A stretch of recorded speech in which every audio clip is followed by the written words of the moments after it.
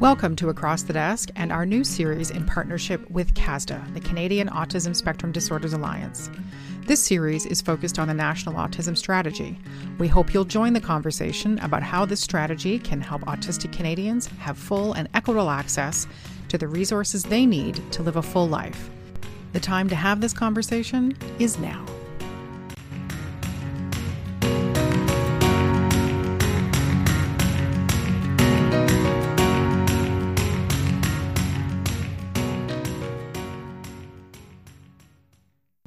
Hello, everybody, and welcome to Across the Desk. My name is Elizabeth Plouffe, and I am the host of the Across the Desk podcast. We are continuing today with our new series with CASDA, which is the Canadian Autism Spectrum Disorders Alliance. And that podcast series is under the banner Connect, Inform, Act, and Sustain. And I am super excited to welcome Brittany Finley to the podcast today. And Brittany's going to have to remember that this is a podcast and she has to say hello. Hello. Thank you so much for having me. I'm so excited. I'm glad to have you here. It's funny because when people do their first podcast, because we're on Zoom, so background for everybody, Brittany can see me and everybody kind of, you think it's video so people can see you nodding or see you whatever. And I have to remind my business partner that I do a podcast with that people can't see her when they're listening. Common thing. So we're here today to discuss the affordability and access portion of the National Autism Strategy. And Brittany is part of a program. She's a research associate at the School of Public Policy at the University of Calgary, which I had the pleasure of visiting. How long has COVID been going on now for? 600 years? Oh, it feels like a lifetime at this point, for sure. Yeah, so very, very pre-COVID, about 2.5 years ago, I had the privilege of visiting the University of Calgary. It's a gorgeous campus. It really is. Yeah, it's fairly new and it's really nice and a great location downtown. So I love working there. Can't complain for a job, right? Yep. So Brittany's research focuses on aiming to understand the design and delivery of disability policy across Canada and to determine whether current policy is meeting the needs of individuals with disabilities. Now, as we talked about before, Brittany, this is a topic very close to my heart. So I have a 22-year-old son on the spectrum, and navigating the whole disability landscape is super fun times. So great to know that this is being taken seriously. Yeah, no, I've heard from lots of families, their difficulties navigating the system, and it's something that I'm really passionate about. I just love the families that I talk to, and any way that we can help make the system just a little bit easier for them that's really our aim at the School of Public Policy and also through the CASDA Fellowship. So tell us a little bit about how you got involved with CASDA and how this came to be informing the National Autism Strategy. Yeah, so CASDA actually partnered with Kids Brain Health Network, which is a national research network across Canada. And they put out an open call to apply to be a CASDA KBHN Policy Fellow. And I applied in, I believe it was January 2020 was when the applications went in. And I was very fortunate enough to be selected. And I chose to focus on the affordability and access area of the CASDA Blueprint document. And through this opportunity, I ran, along with my co-chair, Brooke Pinsky, who's a CASDA board member, several working group consultation meetings with a variety of different individuals with professional as well as personal lived experience with the autism community. And we came up with a bunch of recommendations for the federal government to try to make, to address the issues relating to affordability and access that autistic Canadians experience. So it's been an incredible opportunity, and I've really enjoyed my time working with CASDA on this endeavor. Excellent. And Brooke is with the Autism Society in Alberta. And yes. I know it's a rather intriguing thing because I know CASDA, and this is a common conversation topic, has, sort of struggled to make sure that the autistic community understands how heavily involved autistic Canadians are involved with CASDA. This is not something that's being forced upon autistic individuals. This is being created in conjunction with and input from not only autistic, associations and societies, but autistic individuals. So that's very cool that we've got this broad representation of influence within this policy development. So for today, this is kind of an interesting thing because most people don't realize that we're only in the third to fourth generation of autistic Canadians really being taken notice of. Autism flew under the radar across the globe for a very long time, but this is only the third generation of folks who are actively seeking independence and employment and equality in access to services and what have you. So it's amazing to see official policy and data being collected and informed so that it's useful versus kind of ad hoc. Yeah. So, yeah, absolutely. Sorry, go ahead. No, you go ahead. It's all good. No, I was just going to say it's great to see some policy in this area, and it's great to see, in addition, the conversation, the unification across the country of autistic voices, coming together for the CASDA series, but also for the National Autism Assessment that is ongoing by the Canadian Academy of Health Sciences. It's great that there's so much attention being brought to this area, and it's a really positive forward. Yes. Finally, having been in the autism community now for 22 years, I can assure you that when we first got the diagnosis, it was so hard, like trying to navigate policy, trying to navigate programs. We talked briefly about, we applied for the disability benefit, for an example, and two physicians said basically, no, your son's not autistic enough. Like, I'm sorry, did I miss a trick here? Yeah, and that's shockingly common. I've heard that phrase, not autistic enough, a lot in my conversations through my work. And it's baffling because these individuals, in some cases, they just need a little bit of support to help them, function in society to the same extent of other individuals. And it shocks me really that phrase exists in our society. That's kind of, this is a topic near and dear to my heart because when you're a parent struggling through that, you don't know where else to turn or what's happening. So it's awesome that, the School of Public Policy, CASDA, the Kids Brain Health Network all recognize how challenging this is and that there needs to be more information around it. So we have some main issues to discuss throughout this podcast, and we're going to kick off with the inconsistent ability of autistic individuals to access existing federal programs. Look how timely that was. So good lead in. So tell us a little bit more about how that's being addressed. Yeah, so just to kind of build on that a little bit, some work that's actually come out, it was a few years ago now, but by my colleagues at the School of Public Policy, looked at uptake rates of the disability tax credit across the country among adults. And their work showed kind of the take-home points is that it's relatively low across the country. It varies province to province, but the average was around 40% of working age adults, which that would be eligible for the disability tax credit. Mm-hmm. So yeah, that's definitely an issue. Another thing that data that's been published has shown that the rates of rejection for the disability tax credit have also been steadily increasing over the past few years. So it's hard. It's, even if you take the steps to apply for this credit, you might end up being rejected, which is just a frustrating process because then you have to go back and reapply or you have to appeal that decision. And it's not a short process, folks. It's not an itty bitty process. It's quite a bit of paperwork. Yes, it's a lot of paperwork. It's a lot of going back and forth to doctors. It's a lot of back and forth with the Canada Revenue Agency. It's a lot of work. So it's very frustrating for individuals, and it ultimately precludes them from getting the support that they need, which is the biggest issue overall. Yeah. So the low uptake there. So the second point that we're going to be discussing is the financial support within existing federal programs is often inadequate. Oh, sing it. Sing the truth, because it is. Yes. You go, because you're the professional, you're the subject matter expert. I'm just the frustrated parent who has been on the receiving end of squat.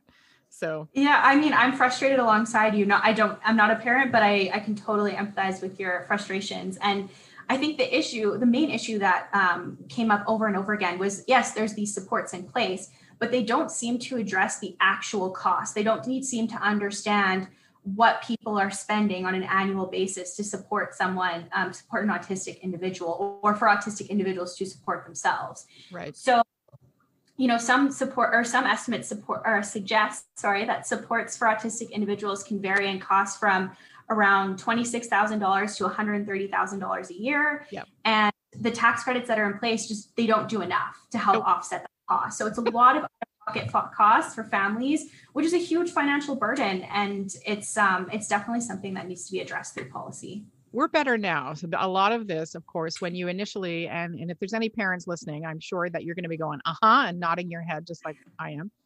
It was that initial investigation, because it was brought to our attention when Thomas was 2 in nursery school that something just wasn't flying quite right.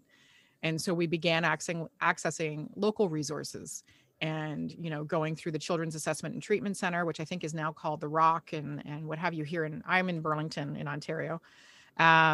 And that was no cost to us, thank goodness, right? So that was fine. And then we started navigating a little bit deeper because, of course, as your child ages, more and more things start coming to light, which, according to a very helpful developmental pediatrician, well, it was always there. It's just basically, coming out now. And we're like, fantastic. It's good to know. So then we started the whole psychoeducational assessment route. We had to do that. And then we had to do other evaluations through the developmental pediatrician. We had to end up getting speech assessments done and hearing assessments done. And because what you're doing is going through the process of eliminating whether it is a physiological cause of certain behaviors or is it autism, right? So in our case, it appeared to teachers that Thomas couldn't hear them when in fact he was just tuning them out. But you have to go through all, and that was all, partly out of pocket, partly through my husband and mine's benefit packages, and families without that coverage. This is not cheap. No, it is not cheap at all. It's a huge burden, and it's difficult because for what I hear from a lot of parents is they just want to provide support for their kids. And it's a matter of prioritizing, this month we can do this and this month we can do that. Or you just can't. Exactly. And it's heartbreaking because, these kids need support. Well, it's all that, from my perspective, it's all of that potential that gets lost, because if you can't speak to your child's strengths, and if you don't have anything on paper that chronicles your child's strengths and abilities and, still details their challenges, absolutely, because we can't ignore that that's the reality. So parents who can't afford this and there's no policy in place to support them properly, all of that potential is lost with their child, and their fight is 10 times harder because you see the potential, not rose-colored glasses potential, but the reality of potential in your kid. And then we have all these folks who can't grow up and, from the government's perspective, contribute to taxes and contribute to other things. So like Senator Jim Munson said, you either pay now or you pay later.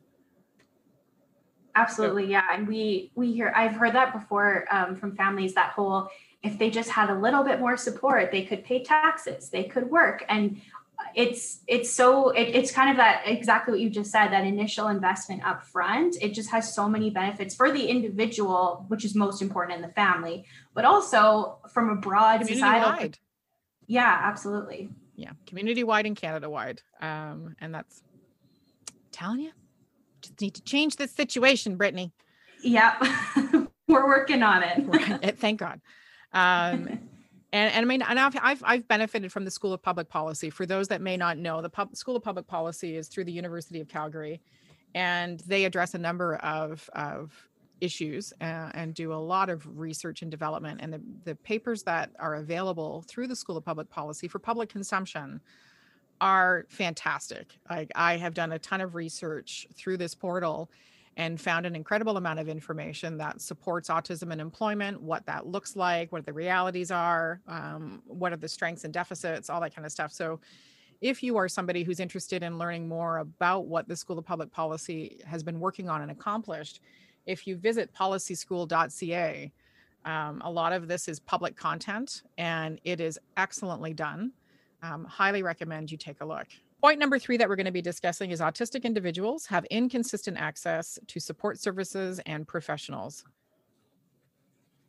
Yeah, so we really kind of broke this down into three different areas based on our consultations, of what kind of the biggest issues were in this area. So the first being that professionals across sectors don't necessarily have the capacity to adequately interact with and provide services to autistic individuals. So this is within obviously the like kind of social services, provision of services for autistic individuals, but it goes beyond that into education, into senior care, into justice. There's just an overall kind of lack of capacity to really be able to interact with these individuals, and not inadvertently be harmful or just not understand how to get in touch with them properly. Yeah. So that was kind of the first issue we identified.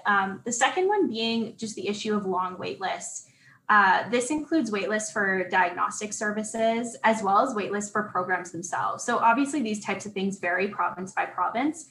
But we hear that all the time about how, yeah, I would love to get my child into X program, but I'm going to have to wait 2 years in order to even get there. So you're kind of missing this like essential time where you could provide support and provide services to help their development. To grow that potential window. Absolutely. And the third thing that we heard is just a lack of mental health services for autistic individuals. There's been quite a few surveys done in the past that have shown that like usually the majority of autistic individuals have some sort of co-occurring co-diagnosis. Yeah, absolutely. So just making sure that, and they find that they're not always able to access the mental health supports that they need. So that was kind of the three areas that came up when we were chatting with our working group of how autistic individuals, because they can't access these supports and services that they need consistently, it also precludes their ability to access society and to be involved and participate. So that was what we came up with that issue. Well, you've got an interesting fact here, which is completely true. And it says here, a survey done in Ontario in 2017 indicated that 63% of parents surveyed did not think that their child's teacher knew enough about autism to support their learning. So as a parent who has navigated nursery school, primary school, and high school and college with an autistic child, I mean, he's a fantastic 22-year-old. My son is not to be, that mom, but pretty freaking great. But it's a bit of a challenge. And we had some great teachers, don't get me wrong. So firmly grateful. I'm not slagging teachers by any stretch, because our public school system is set up that the stress on teachers now is unforgivable. And absolutely the lack of resources, the lack of support. So I understand why this happens, but we're back to Senator Jim Munson's statement of pay now, pay later. We either get teachers the appropriate amount of support so that they can adequately function in the classroom, or we provide more special services support so that there are more EAs, more something. If we're going to go towards, and continue to work on an integrated classroom situation to address not only academic needs, but social development needs and social relationships and what have you, we cannot continue to allow teachers to struggle the way we do. And there are teachers who, working with kids with challenges is sort of like their superpower, which is amazing. But I had more than one conversation with a teacher to say, if he's too much for you, or you don't have the time, or you don't have this, like whatever it is, I totally respect that. I don't have time. I don't have his life to waste for you to figure it out. And I had that conversation with more than one teacher. And again, teachers, love you. I come from a long line of teachers. I've been a teacher myself. I get it. But we need to fix this situation so that the teachers, I can't even imagine if, become a teacher because you're born to teach and because you enjoy that process, and not being able to engage properly with a kid. That's got to be heartbreaking. Like, you're failing, but there's nothing you can do because absolutely, system's broken. It's so important to be equipping these professionals with the resources so that they can interact with these individuals. I think, because that's the thing with autistic individuals, there's so many systems that they touch in their lifetime. It's healthcare, it's education, it's justice potentially, like we all do. So all professionals should have an understanding of how to interact with them. And it's you're completely right. It's not about, blaming them necessarily. No. It's more, we need to provide them with the resources so they're equipped to be able to handle this. And not make it an additional burden on them to have to learn that. Not make it so hard. I have to tell you that Thomas's college experience was probably one of the more positive, because Sheridan College that he went to had I think it's called Ask for Success department, and they have trained autism advocates as counselors in that department. And of course, the ratio is much smaller than it is within the public school system. So parents, we hear you, and you have amazing people like Brittany who are working to make it better for you, which is great.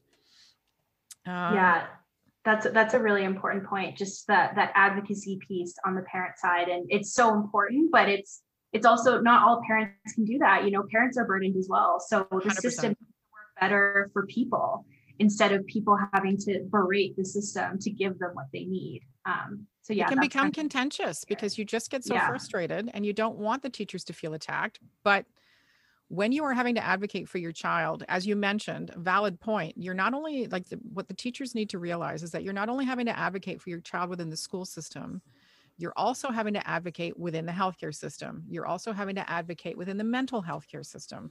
You're also having to navigate and advocate within a variety of other support systems for, extracurricular activities and what have you. It's not just that one conversation with that teacher. It's the 600th conversation that you've had to advocate for your kid. And your ability to be constructive in certain situations can become somewhat diminished. You are probably number 642 of the conversations they've had to navigate on behalf of their kid. Absolutely. Point number 4 in the brief to discuss is the lack of consistency in service provision across Canada and the challenges with provincial territorial disability programs. That intrigues me. So you're the expert. So I'm going to leave that to you to blow up a bit there. Yeah, so I guess I'll start by saying that our briefs were really focused on providing recommendations for the federal government. So obviously programs provided at the provincial and territorial level, there's some flexibility there for the provinces to provide them as they see fit and as they see fit for their population. So the federal government can't really go in and say, you need to provide this, you need to provide this. That's not how our system works in Canada. But we did want to provide kind of some action items for the federal government to take maybe a leadership role in convening a First Ministers meeting where, ministers from the various provinces and territories in certain areas. So it could be the premiers, it could be the ministers of health, ministers of community and social services, or the equivalent in different provinces, really come together and kind of discuss some of the issues.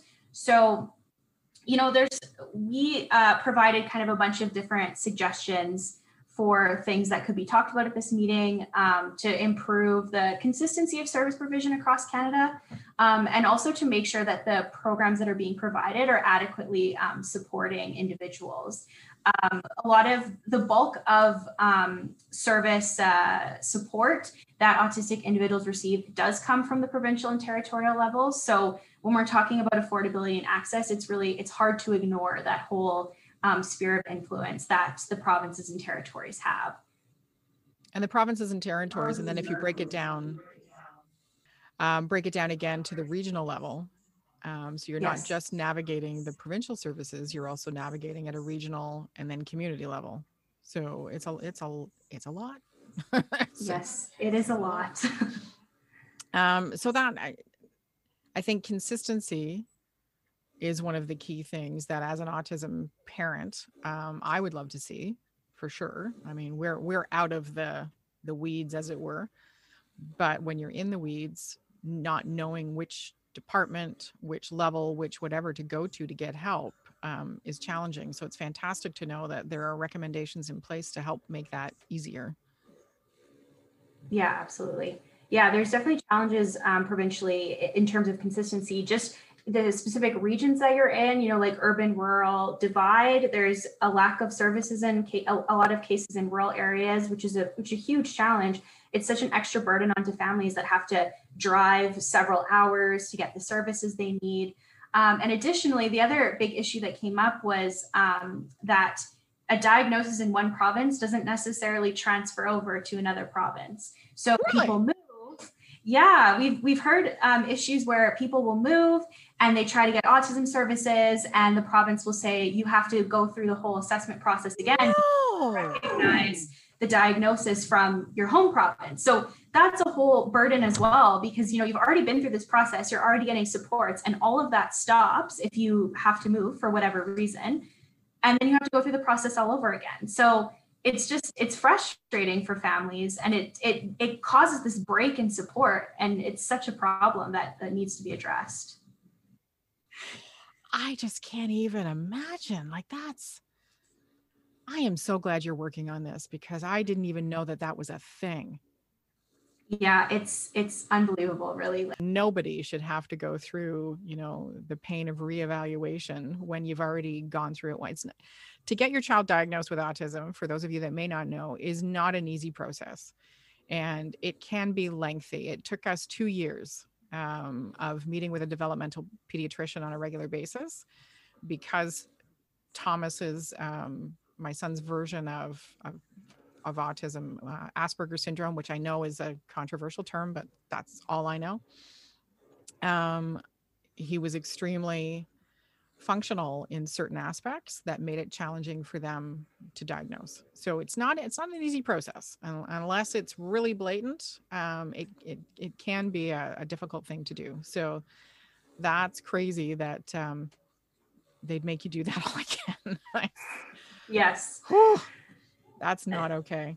So no. There's 5 main goals of the 5 briefs that have very specific outcomes that are attached to them. So if we can go through, the first is modified design and increase awareness of federal disability tax measures, such as medical expense tax credit, childcare expenses deduction, and disability support deduction, to enhance financial support they provide.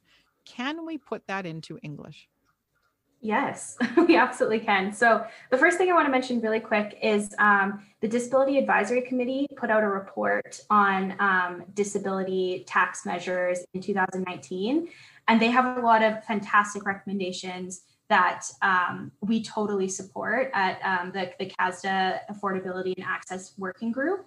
So definitely, it's a long document, but the recommendations are great, and I would totally recommend that you check that out.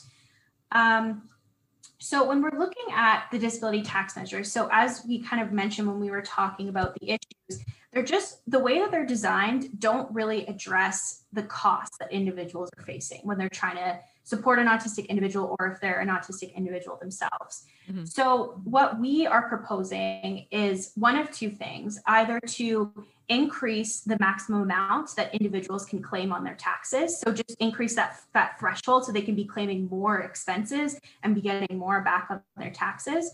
Or the other option would be to expand what could be claimed. So instead of saying you have to buy this specific brand of whatever support you need, or you have to go to this specific doctor, just allow any supports that are needed to be covered. And then that will enhance the ability of people to get money back on the expenses that they continue to invest in their child. Absolutely.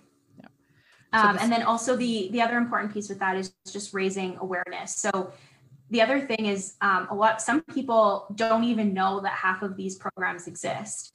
And so it's just being able to communicate that as early on in the process as possible, like even right as you get the diagnosis, like here's a list of everything that you could apply for, you could be eligible for. That's really important so that they're able to try to apply for things earlier on.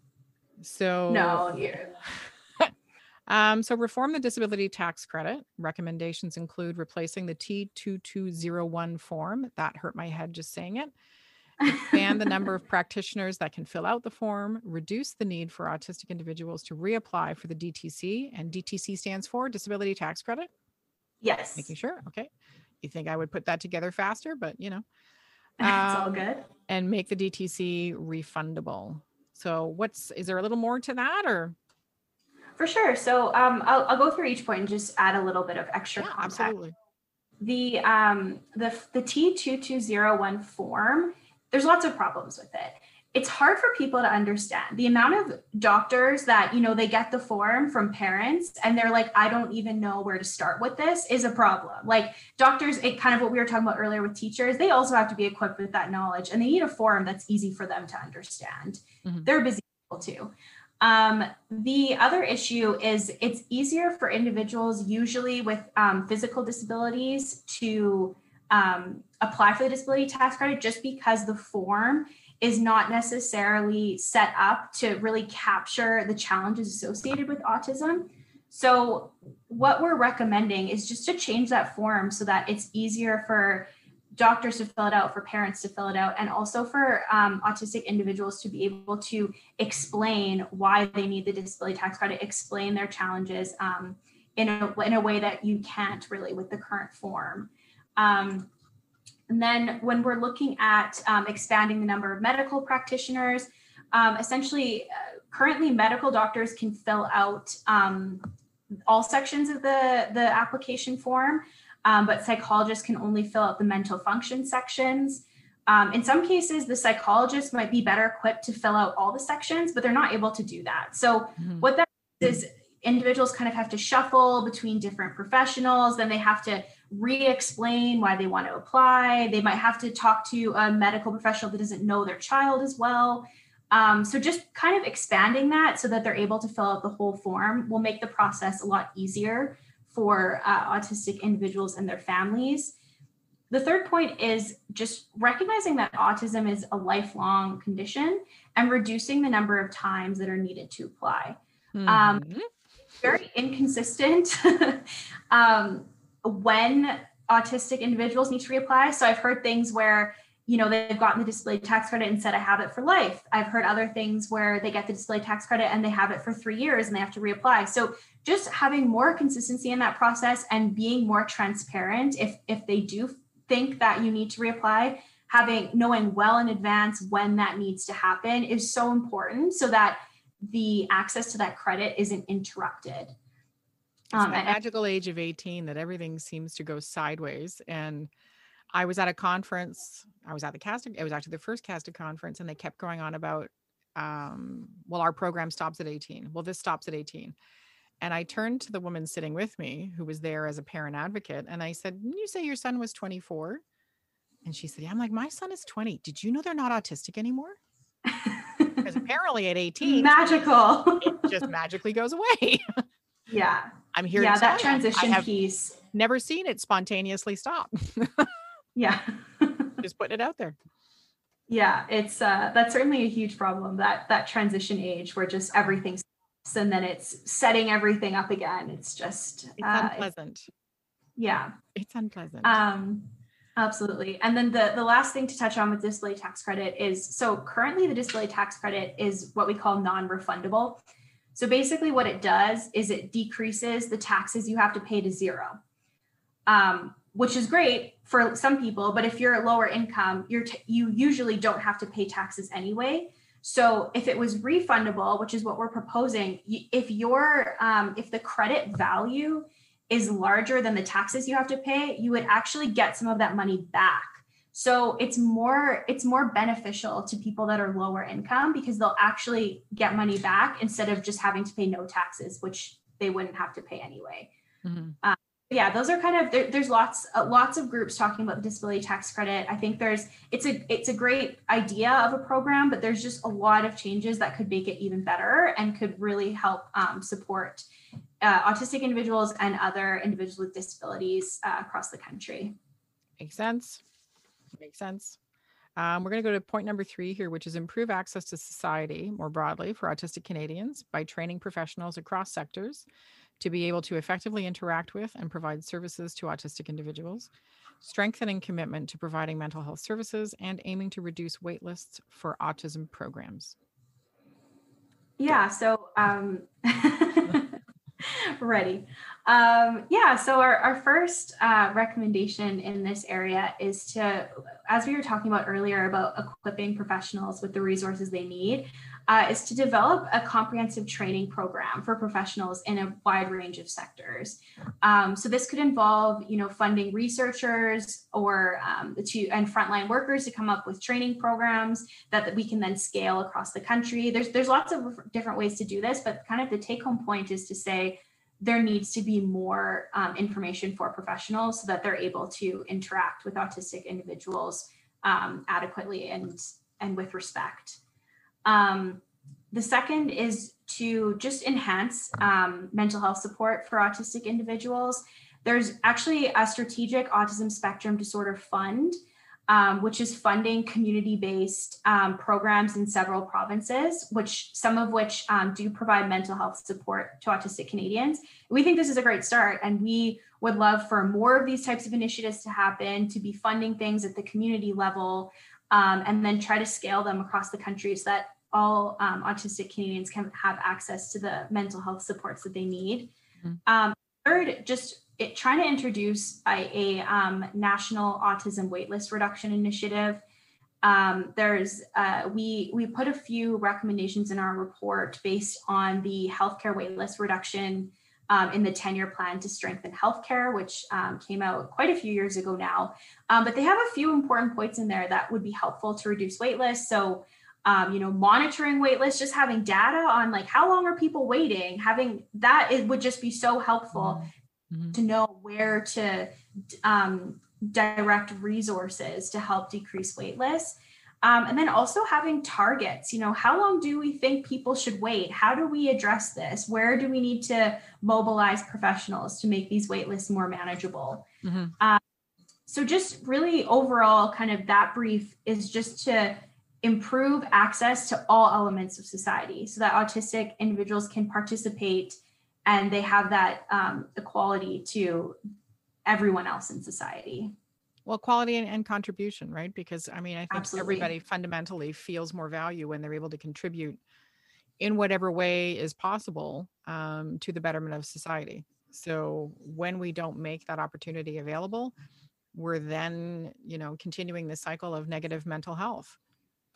So yes, absolutely. Senator Jim Munson, pay now, pay later. He had it right. He did. I tell you, that man. So for those of you not in the know, it was Senator Jim Munson is a huge supporter of CASDA, and it was because of his report, Pay Now, Pay Later, that this initiative began. And he has been pivotal in keeping these issues in front of the government, whoever's in control of it. And we are fortunate that Senator Munson attends the CASDA leadership summits and supports them. We also have MP Mike Lake and a few other senators that are heavily involved. And we're grateful for that support because we need their voices and their abilities to get in front of the government. And it was last year, she says questioningly, that the National Autism, I'm sorry, but the years are sort of melding together at this point. Yeah, I can't. It's like post-COVID and pre-COVID for me at this point. Like I can't. Like a zombie apocalypse, right? Like, did I get bit before or after? So I believe it was last year. So I want to say last year would 22. So it was 2019 that the National Autism Strategy got in front of Prime Minister Trudeau and was, brought to the forefront of becoming a priority for the government to take action on it. So we're getting there. Yes. Number 4, list action items for future ministers' meetings, which reflect key opportunities for change at the provincial territorial level. Yeah, so I think we touched on this a little bit previously, but we listed a bunch of issues and concerns and opportunities for change that came up while we were consulting with individuals. So as we mentioned, just being able to take your diagnosis across the country would be great if the provinces could work together on that.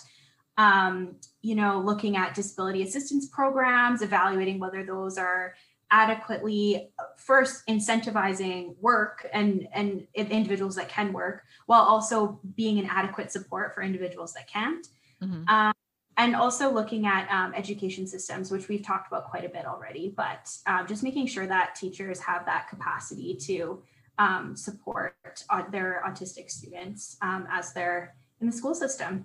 I'd be intrigued to know how much, special needs, disabilities, autism is part of a teacher's training. I have no idea what that training looks like, but if you're going through 4 years of university to become a teacher, there's got to be a spot in there somewhere, preferably Yeah. towards the end of the training so it gets remembered that could fit in and you have a semester of this. So that would, School of Public Policy, take that one up. There you go. New project for you. Excellent. Yeah, just, putting it out there. So number 5, expand early intervention services across Canada to ensure that children are able to get support prior to receiving a formal diagnosis, formal autism diagnosis. We were fortunate. When Thomas was in nursery school, we had an incredible teacher, Mary Heathcote, and she just came up to us and she said, something's just not right. And she pointed out a couple of things, and she was pivotal.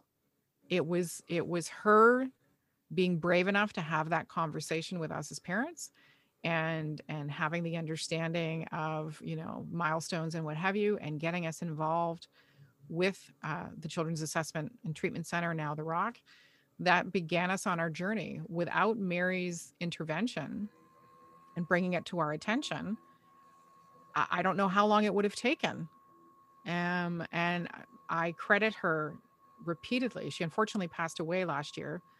And I went to see her before she passed away, and I said, "You saved my son's life." Yeah. That's her so doing critical. That was incredible. So, again, to teachers, if you are ever hesitating bringing up something that you see in somebody's kid who it's just not quite right, please don't hesitate. It makes a massive difference. And if it turns out to be wrong, that's okay. But when it turns out to be right, it is life-changing. And that's what these policies and the National Autism Strategy and the School of Public Policy and the Kids Brain Health Network, that's what they're all looking to build on, is those early interventions that allow for that growth of opportunity and potential, in our autistic population. And it's what they deserve. It's what we're all here to help make happen. So with that expansion on the early intervention, what's that looking like from this policy's perspective? Yeah, so an individual actually on my working group was working on a research study to implement a program for early intervention. So she wrote this brief, she really owned it, and we ended up putting it in kind of as an addendum to the brief about the changes at the provincial level, because this is another one that would need to happen at the provincial territorial level. Mm-hmm. But it's what you said, kind of recognizing things early on, making sure that support can be provided before a diagnosis, and then also just tracking outcomes, tracking data, like understanding where how things are going, and then evaluating as you go and changing things to make sure that individuals are being supported. 100%. That is an extremely valid point. And I think it's that flexibility and adaptability on behalf of the service providers and the people engaging with your child that makes all the difference. And that, again, going back to that support that teachers and service providers need. So the more policy and procedure we have in understanding and making sure that the resources are there, the bigger that pathway gets and the more successful, individuals can become. Whatever that is. Everybody has their own definition of success, but that's the point of the National Autism Strategy. That is the point around, organizations like the School of Public Policy. That is the point of the Kids Brain Health Network, is to make that path to success as open as possible for as many individuals as possible. And it's why we have these conversations. It's why we're here discussing the policy. It's why we're bringing on subject matter experts like Brittany, so that people across Canada can gain a better understanding of what's happening. For parents who are listening and struggling, know that you have advocates and champions on your side that are working to make it better, trying to show the government that it's better to be proactive than reactive. And the policies that were put in place 30 years ago don't apply anymore. That adaptability and flexibility has to be not only at a a parental level and a school level and a provincial level, and it has to be at a government level, in understanding that policies that were put into place in the 80s don't work anymore. Policies that were put in place in the 90s don't necessarily work anymore. We're now in 2021. We have to keep up with what's happening. We have to keep up with technology and how it's now available to improve the lives of those who are in rural areas and can't necessarily access services. The understanding of how we can make life easier for parents, autistic individuals, service providers, and just smooth the road. Smooth the road, people.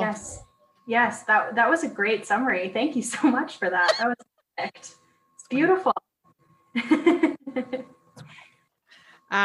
So the briefs that are available, this is the amazing thing about being involved with CASDA. So I'm a member of CASDA. And again, as a parent, why would I not be? And CASDA's main goal is to improve the lives of Canadians who are living with autism and to create as many opportunities as possible for autistic individuals. To that end, the people who are around supporting autistic individuals can access an incredible amount of resources on the CASDA site. If you visit casda.ca, there is a section, I just have to go to the website, one second, called Our Work. And within that is the policy compendium, the National Autism Strategy, and multiple other resources. There's publications and resources, there's video content, there's podcasts. The Autism Language Guide, Disability Data Coordination Surveys. There's so many projects going on. We've had Vanessa Tomas and Stephanie Cote on talking about the autism and employment projects. We have a housing podcast coming up. Go take a look. You know, we're not asking you to join or convert or whatever, but there's an incredible amount of information out there.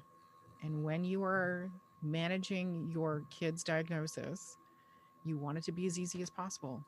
And information is power. So, yes, absolutely. And that's what you guys are doing. Is not only are you creating new information that responsibly informs policy development, but you're also making it understandable and approachable for folks who aren't running in policy creation. And that's what's key. The more you understand about what's available for your child, the better you can advocate and the more successful your kid can be. Yeah, absolutely. I completely agree. Wouldn't it be awkward if you're like, no, that's wrong? Oh, good point, but no.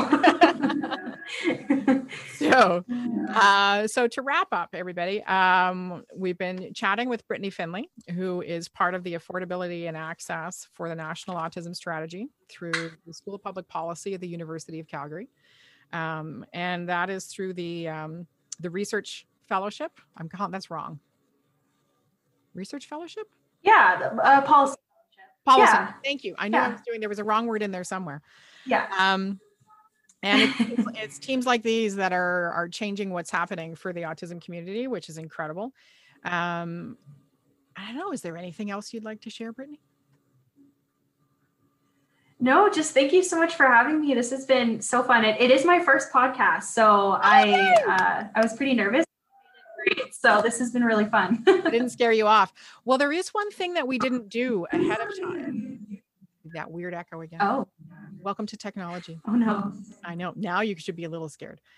Jonathan was. So is there something? So I'll give you a little thing. So we're adding the human component to, what CASD is doing as far as the incredibly hardworking team members, the advocates and the policy developers and the research people and whatever.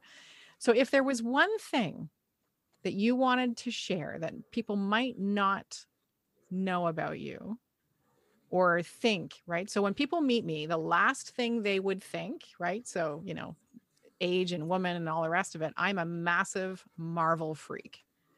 I love, right? See, Brittany's doing the face. Yeah. Didn't see that coming.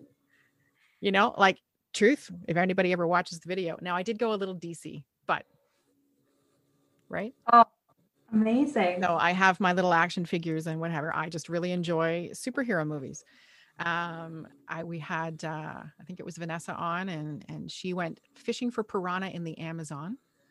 And right, like who does that? That's crazy. Jonathan Lai likes to cook, but he doesn't cook the same thing twice.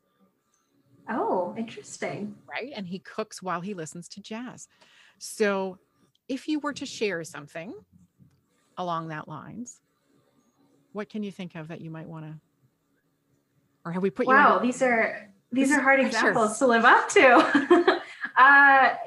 One thing I can think of off the top of my head, people usually don't expect this to me, but I'm a huge hockey fan.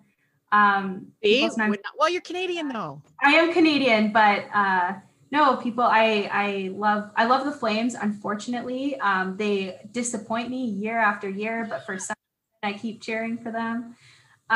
So it's been fun to watch them a little bit during this lockdown, but I wish I had more fun stories, but see, we forgot to do it ahead of time, but no, but that's a good one, right? I'm ashamed to admit I am not a hockey fan. I just, I'm not I'm born in Montreal. You think I would, but I know little to know. So when you say the university or the Calgary Flames, I'm nodding knowledgeably. I'm like, I have no idea what that means. You're like, I'll believe you. Sure. That sounds good. You're the pro. I will take your word for it. So there you go. So Brittany's a hockey fan. I'm a Marvel fan. There's all kinds of different people working on making life better for autistic Canadians. And we've all got diverse interests and diverse talents, and we're bringing those to the table to improve life for, autistic Canadians in our whole country. Know that there are people on your side, know that people are trying their best. We would love to hear from you. If you want to leave comments or, get in touch, you can info@casda.ca in order to learn more about what CASDA is doing to improve the lives of autistic Canadians. My website is spirocareerscanada.ca. I'm a technology founder who's building an online platform to help connect autistic Canadians to autistic specific employment resources. So there's lots of us doing our bit as best we can. And that's it for today. So yeah, Brittany's going to stay on for a couple of minutes, but to everybody else, thank you so much for joining us today. And we will be back. I have to be honest with you, the schedule's changed, so I'm not sure who's next, but more topics to come on CASDA and the National Autism Strategy and hopefully how we're making things better. So thank you for joining me. Thank you. Appreciate it. Thank you so much for having me. All right. We'll talk to you soon, everybody. Bye-bye.